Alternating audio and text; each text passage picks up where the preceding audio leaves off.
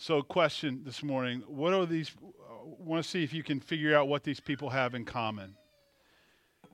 Helen Keller, Amy Carmichael, Robert Murray McShane, Florence Nightingale, Sadhu Sundar Singh, and Corrie ten Boom. Gary, I thought I heard you say it. They're all single. I'll give you a few more names. I prepared a longer list if you were struggling. But Gary, he ruined the curve for the rest of you. Think about the Bible. Think about Joseph in Genesis, Miriam, Moses' sister, Martha, Lazarus, Jeremiah, Ezekiel, Nehemiah, John the Baptist, and of course, during his incarnation, Jesus Christ. All of these people were single. They're single people. None of them, as far as we know, ever found a partner to marry, or perhaps they were not looking because they chose to live a single life. We know in our culture, single-person households have increased fivefold since 1960. The number was 7 million. It's somewhere around 36 million. Those stats are from 2019.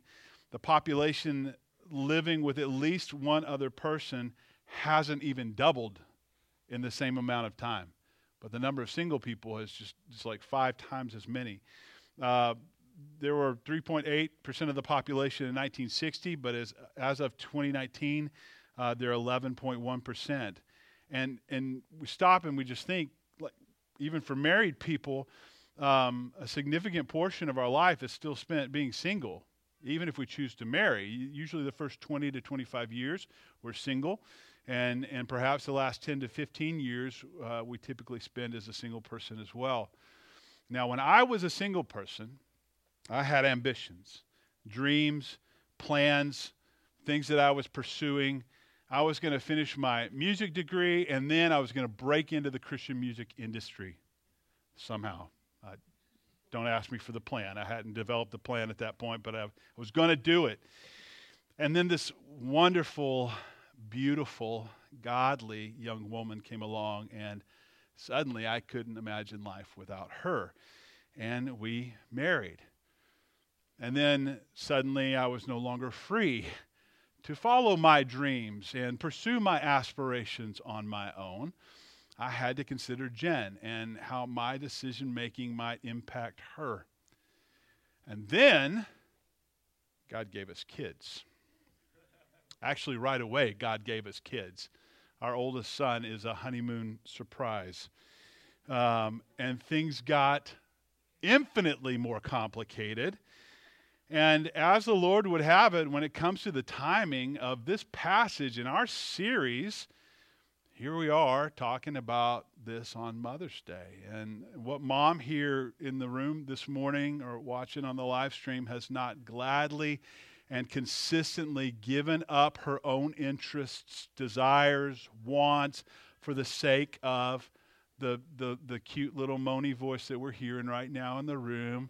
Her it's just precious.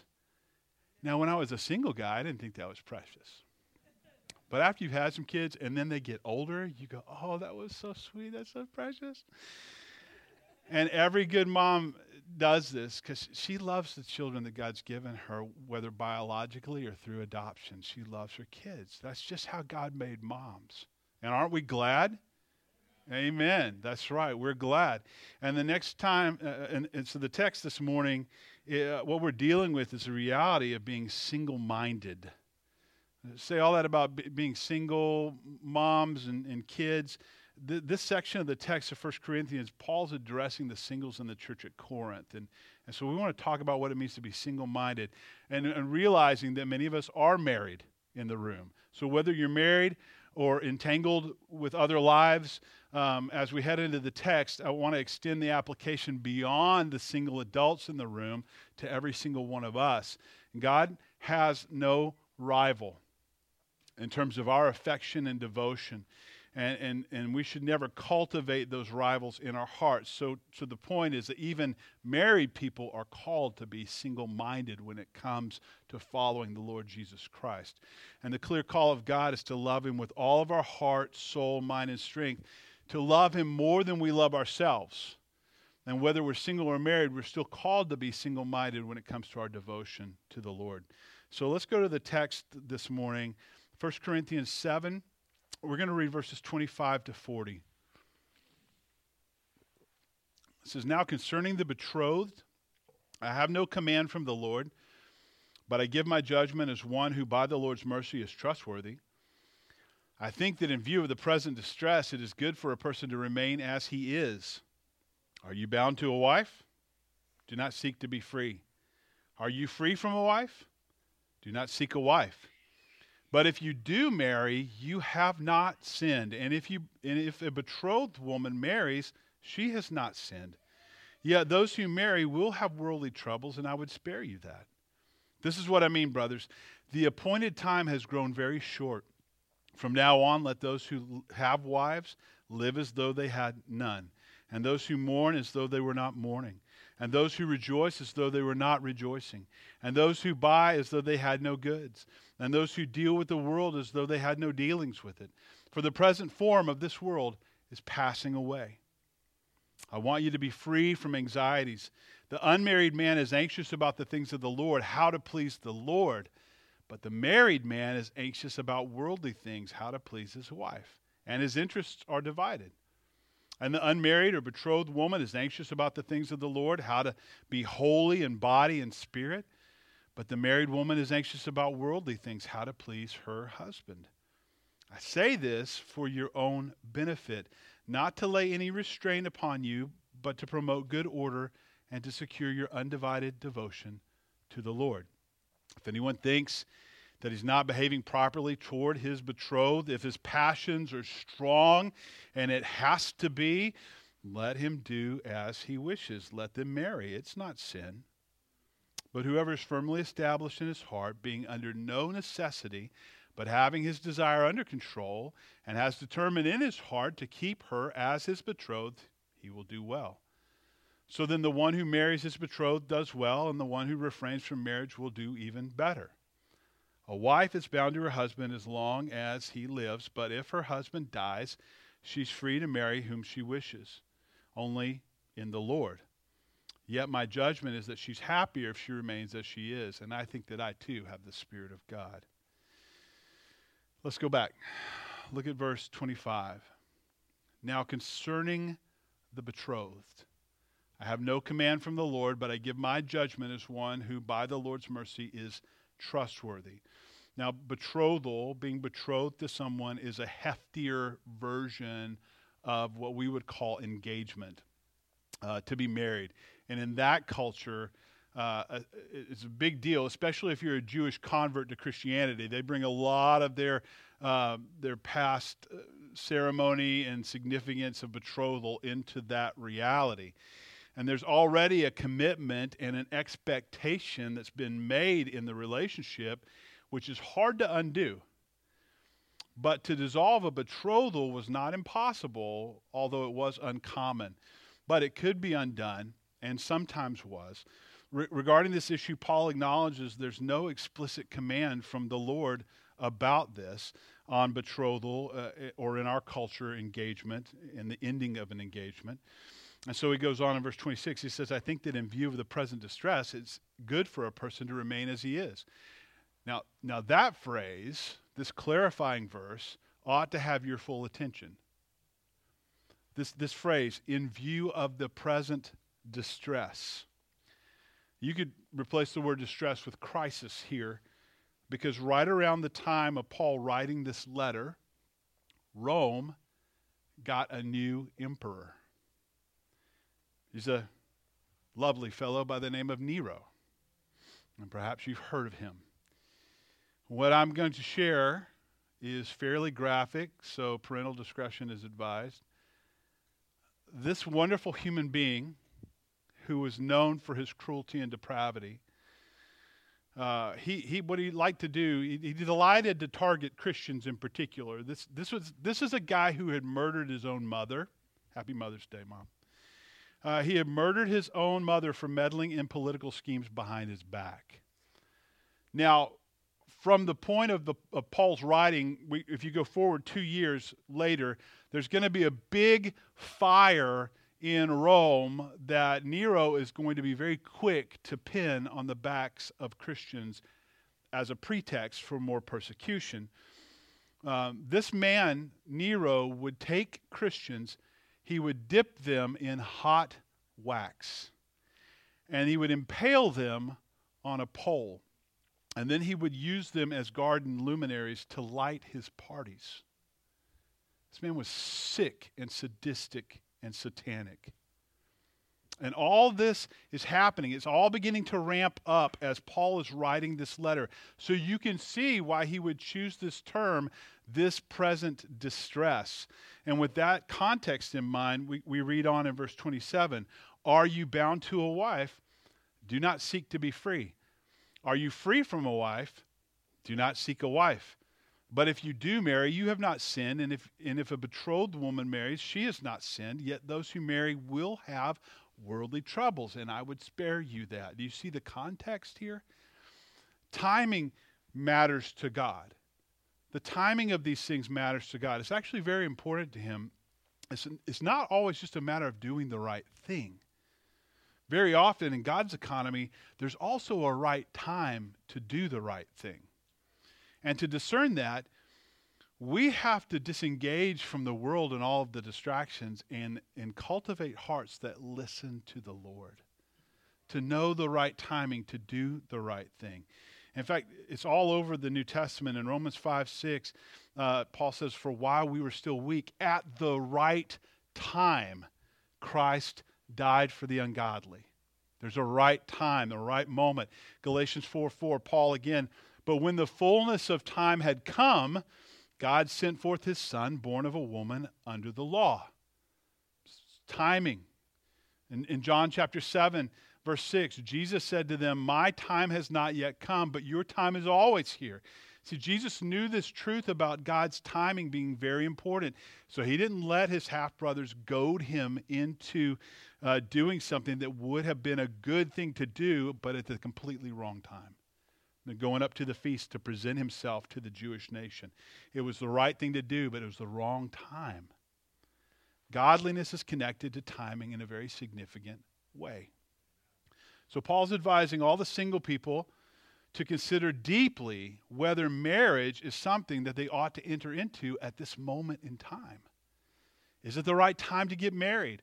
Or whatever other decision you may be weighing. Is it a good thing to do given the present circumstances? I mean, just consider how hard it would be to face the persecution I just described as a single person. That's hard enough. To know that at any moment there would be a knock on your door and the royal guards under Nero's directive would come and take you away to make you a garden luminary. That's hard enough to live with. But think about every action movie you've ever seen. When the bad guys can't do anything to the good guy, what do? They go after the family. They trot his wife and children out in front of him and torture them or kill them. And this is the heart of what Paul's trying to get us to think about. He's trying to get his readers to think about this. These are the kind of considerations he wants singles at Corinth to think deeply about before they move ahead with major life decisions, because they can see the culture shifting and they can kind of see on the horizon what's coming towards them, and they need to think very deeply about the life decisions they're making in view of these changes that are happening. And so verse 29, "This is what I mean, brothers. The appointed time has grown very short. From now on, let those who have wives live as they had none." Now, this phrase, "the appointed time has grown very short." There are a ton of people who read this passage and conclude that Paul thought he was living in the last days.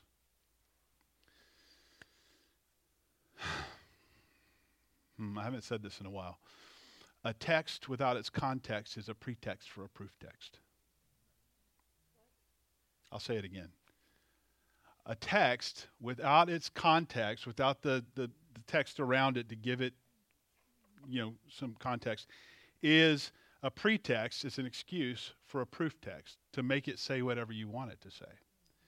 You've got to read verses in context of everything that's around them, what's happening historically, to understand what's happening here. We've already seen that the current cultural crisis in Paul's day was increasingly open persecution of Christians. Rome was now sanctioning this, thanks to Nero. But this has nothing to do with what we call the eschaton, the ending of the age. It has nothing to do with that. In fact, the Greek word here for this crisis or this time is kairos, which means a time or a season. It has nothing to do with the end times. Paul was not thinking that this was the end of the world. He just understood that this season that the church had experienced, the early church, of blessing and being able to move about freely and interact with people and spread the gospel, that's changing. That's changing. But I want to warn you about reading Scripture in that way. You read that verse and you go, well, Paul must have been wrong. Paul was wrong. So we need to stop and consider the implications of holding a view that essentially says Paul is wrong here. And I read that in several commentaries this week. That's alarming to me because this isn't Ecclesiastes. When we studied through Ecclesiastes, we said this is a treatise on a false worldview written by Solomon from a perspective that does not include the living God and his equation. And that's the reason that it's in the Bible. This is not that. This is a letter from Paul the Apostle, giving truth and guidance to the early church in the form of a letter that we know that God inspired. So this is God's word. This is not Paul's best thoughts about God. And if Paul is wrong, and the Holy Spirit is the one superintending Paul's writing such that Paul is saying what the Spirit wants him to say, then you're actually implying that the Holy Spirit was wrong. You don't want to do that. Or maybe you don't believe that the Scriptures are breathed out, inspirato, inspired by God. That's not a good place to land either. So we got to be more careful and thoughtful about the Scriptures and more careful with our interpretation of the Scriptures. Paul wrote this, most scholars agree, in 64 A.D., and we know that he was put to death in 65 A.D. by Nero, along with Peter. I think Paul knew his time was short. I think it's that simple. This kairos, my time is coming to an end. This time is coming to an end. This age of the apostles, the spreading of the gospel freely among the Roman Empire, that's all coming to an end. So you go back and you look at verses 29, 30, and 31 about the time has grown short, and you can see now the urgency of Paul because he sees what's coming on the horizon. And we go on to verse 30. He said, and those who mourn as though they are not mourning, and those who rejoice as though they were not rejoicing, and those who buy as though they have no goods. He's just elaborating on the theme. Don't be overly engrossed in your situation and in your circumstances so that you miss out on what the Lord is doing at this moment in time. Don't get so caught up in your situation that you miss what God is doing. Living as though they had no goods. You know, one of the things that the Roman government was doing for the first time was confiscating Christians' possessions. They just come in and take your house, take your stuff, take your dog, all of it. And so this was a reality for them. So Paul's advice is just adopt this mindset that you don't have any earthly possessions, and then there's nothing to grieve over when the government takes your stuff. We probably ought to start thinking about that. I mean, go ahead and file that one away, saints. We're probably going to need it one day soon. But those who deal with the world as though they had no dealings with it. He says, for the present form of this world is passing away. Same logic, different application.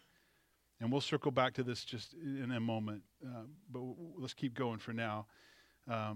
Every time I say circle back, I think of what's her name and the press secretary. It drives me nuts.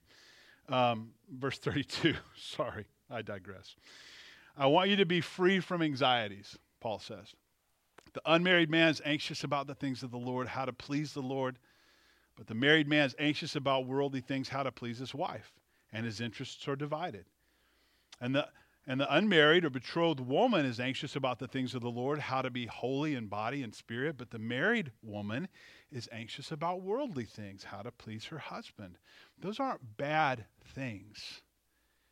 It's just part of your attention is here in this life, and part of it's on eternity.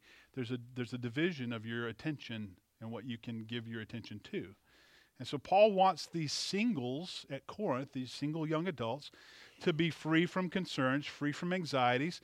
Anxiety means to be obsessed with something, or it can even mean to be split in your thinking about something. I can't decide which thing I want, so I'm obsessing about this decision day and night, day and night.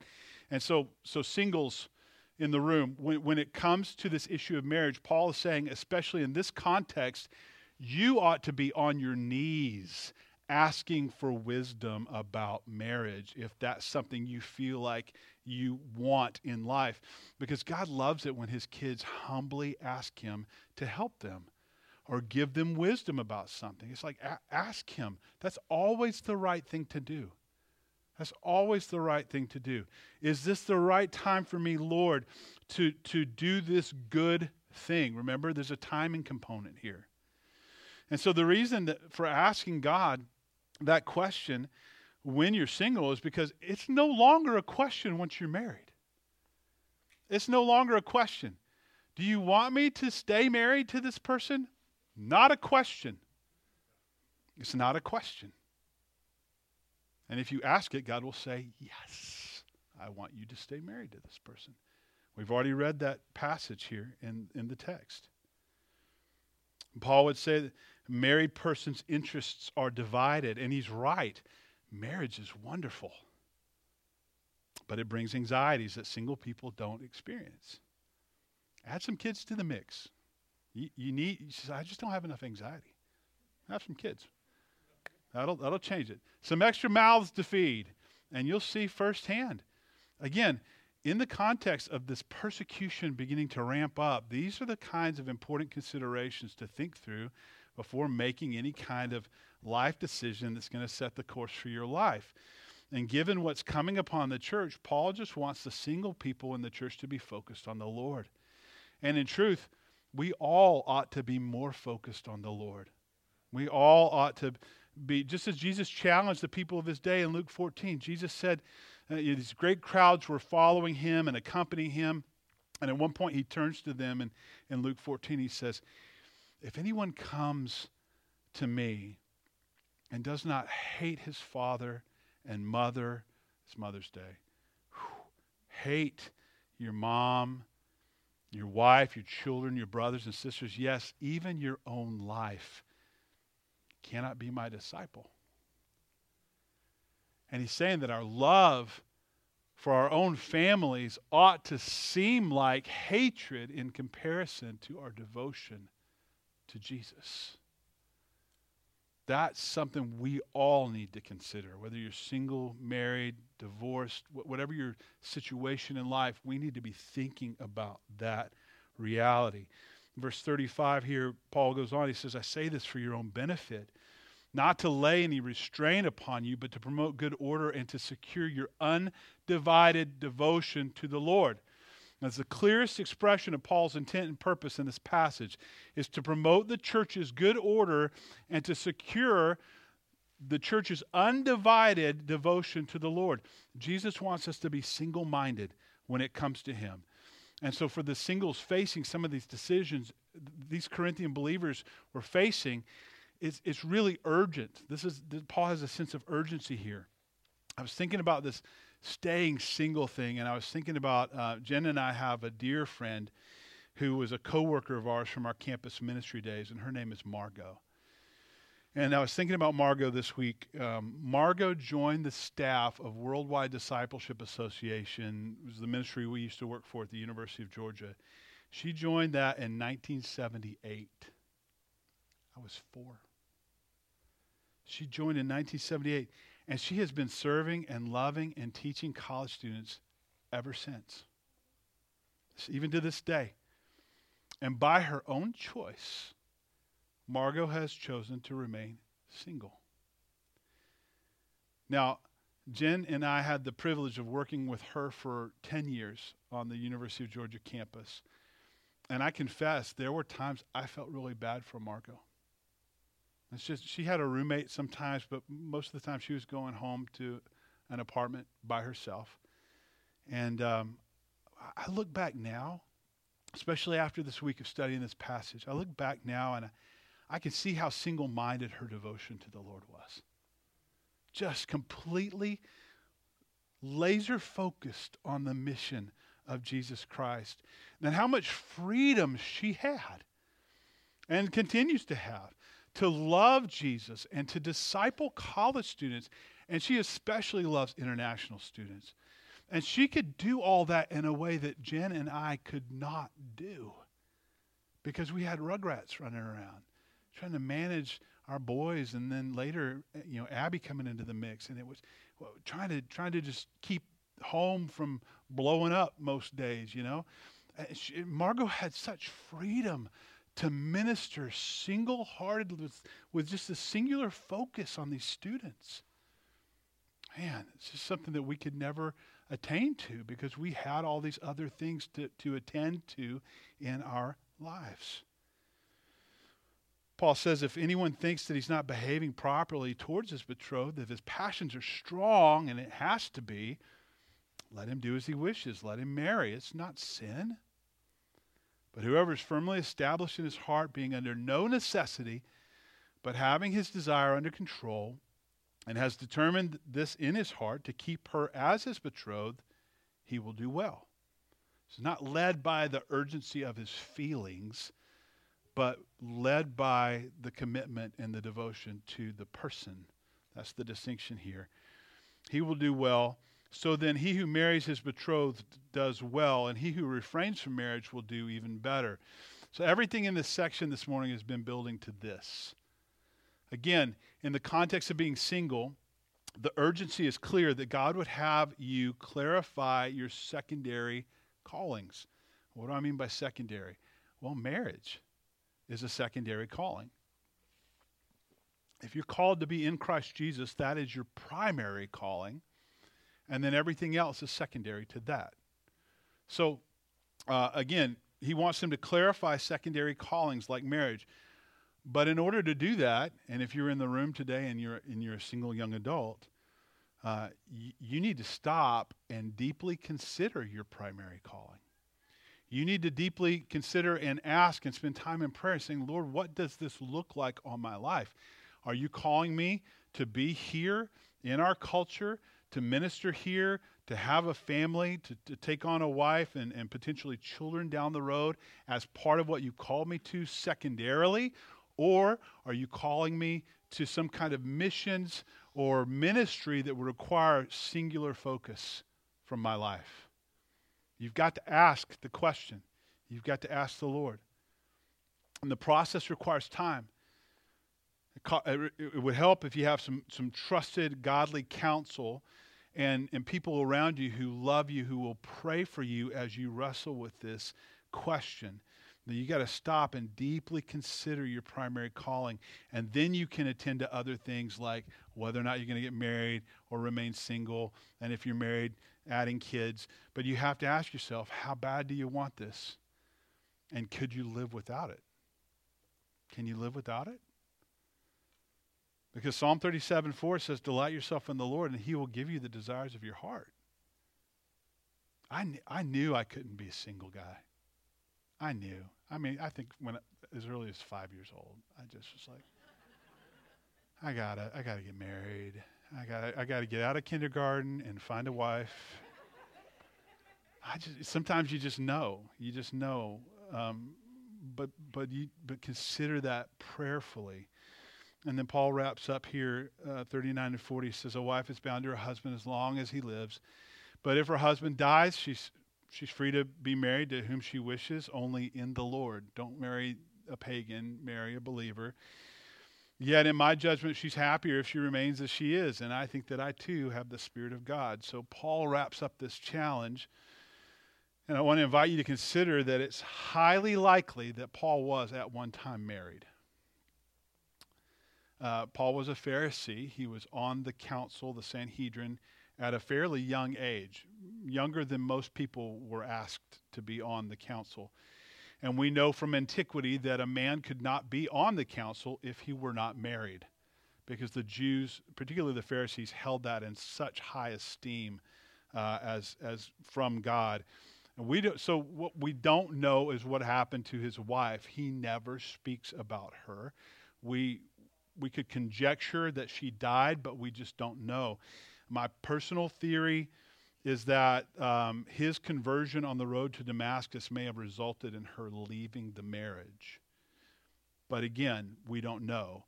But we can say with confidence that Paul was given a great deal, he gave a great deal of thought and consideration to this topic, and that he was absolutely filled with and led by the Holy Spirit as he writes these words. And so we need to take them into our hearts and consider these things. For this present form of this world is passing away, he says. This world is passing away. This was the beginning of a major shift in the church in history. They had experienced some persecution, some primarily from the Jews. And you could read that in Acts. You'll see things happen in different communities, or especially if the apostles come in and start meeting in a synagogue, and then the Jews get really torqued about it, and they beat somebody up. But this marks a significant change for the church in history, a transition from some irregular and light persecution to consistent, full-on persecution. And I'll just say to you this morning, I believe that we are on the cusp of another shift in Western civilization. I don't say that to frighten you or send you home to like sit in a corner and have an anxiety attack, but I want you to understand what I believe I see happening. So I asked myself the question this week, what are the signs that would lead me to believe that we're in a shift now headed towards persecution? I want to give you four answers to that question, though I think there are many more. These are just the top four that came to me this week as I was praying. Number one, the surveillance state, setting up totalitarianism. We had the Church of Planned Parenthood yesterday morning. If you've not been to TCAP, you got to go. It's second Saturday of the month at 10 a.m. A bunch of Christians from all over the region just gather to worship, to praise God, to pray, and to preach the Word of God, and let the Spirit deal with this issue in our nation. And it was just a sweet time. And as I was driving back through Everett on my way home, stop to get some Jesus chicken, and then go home. I was driving through, and I noticed in Everett there was a camera on every light pole. Not just every third or fourth, or on it. Every light pole had a camera. And China is already surveilling Canada and parts of the U.S. They're recording everything and running it through AI as part of their social credit system. If you don't know what social credit is, it works just like your credit here in the U.S., except it doesn't simply limit or enable your purchasing power. It limits or enables your ability to move around and socialize or go to school or not go to school. They control every aspect of the lives of the people in China through social credit. And it's coming to the United States. They record it all. And this score, the social credit score, determines whether, again, you're allowed to go to school, make purchases, whether you can travel, whether you can get married, and on and on and on. I would recommend that you pick up a copy of a book called Live Not by Lies by Rod Dreher. That phrase, live not by lies, is part of a speech, the last essay given by Alexander Solzhenitsyn before he was thrown into the gulag. He said, live not by lies. Don't pretend like all these things that are happening in the culture are right and good just so that you can get along, get by and get along with this shift. Don't do that. You're living by lies if you do that. So again, coming surveillance state with totalitarianism, that's number one. Number two, the shift, conditioning our children through an increasingly godless public school system. Now, that's not to say there aren't some good educators in the public school system. There are, but they are swimming upstream. Critical race theory and intersectionality, the Black Lives Matter agenda, all these other entities bringing opposing and hostile worldviews and religions against biblical Christianity in the classroom. And it's taking hold in our nation right now. Not to mention the new sex ed curriculum that was approved last year in our state, promoted and funded by Planned Parenthood. Yeah, I'm sure they want the best for our children. They murder children in the womb. I'm sure they have the best interests of our children in mind. There's two. Here's number three, the subsequent division that all this is bringing about. Can't have a conversation with people anymore. Our nation is more divided than at any other time in history. I personally believe that if we were attacked from without, I don't think we could stand. Our own infighting's like blood in the water, and Russia and China are circling like sharks. And then number four, antipathy and increasing hostility towards Christians and churches in Western culture. Just last night, I read and watched the video of the arrest of Pastor Pawlowski. This is a man who survived as a child the evil of communism as a child in Poland. He's already lived through it once. And he's run the police out of his church on 2 occasions because they came in wanting to these ordinances to shut them down and tell them that they can and can't do this in the church, and he's run them out. The videos are awesome. I'm just like, I love that guy. And then they pulled him over in the middle of the highway as he was coming home from church yesterday and arrested him in the middle of the street like a common criminal. Hunted him down like he was a terrorist. Police cars swarming around him as he drove home from church. They order him out of the car and make him kneel down in the middle of the highway. And I just say to you, man, don't think that it can't happen here. I could go on with more examples. That's just 4, but I think those suffice for now to answer the question, what are the signs that lead me to believe that we're shifting towards persecution? The other question is, what do we do? How do we prepare in light of that? And here's what I'd say to you. If this is true once more as it was in Paul's day, and I believe that it is, we ought to be very careful and prayerful about becoming engrossed in that which is temporal and temporary. We need to be very careful about getting caught up in this life too much, in this world. This is a clarion call to let worldly goods go. And it reminds me of the lyrics of a hymn that I grew up singing called "A Mighty Fortress is Our God." I just want to read for you the first and fourth stanzas of that song because I was weeping in my office as I was writing my sermon yesterday, finishing it up, and I was thinking about this hymn, and I began to sing it, and I just began to weep because the words are so powerful. It says, "A mighty fortress is our God, a bulwark never failing. Our helper he amid the flood of mortal ills prevailing. For still our ancient foe does seek to work us woe. His craft and power are great, and armed with cruel hate, on earth is not his equal."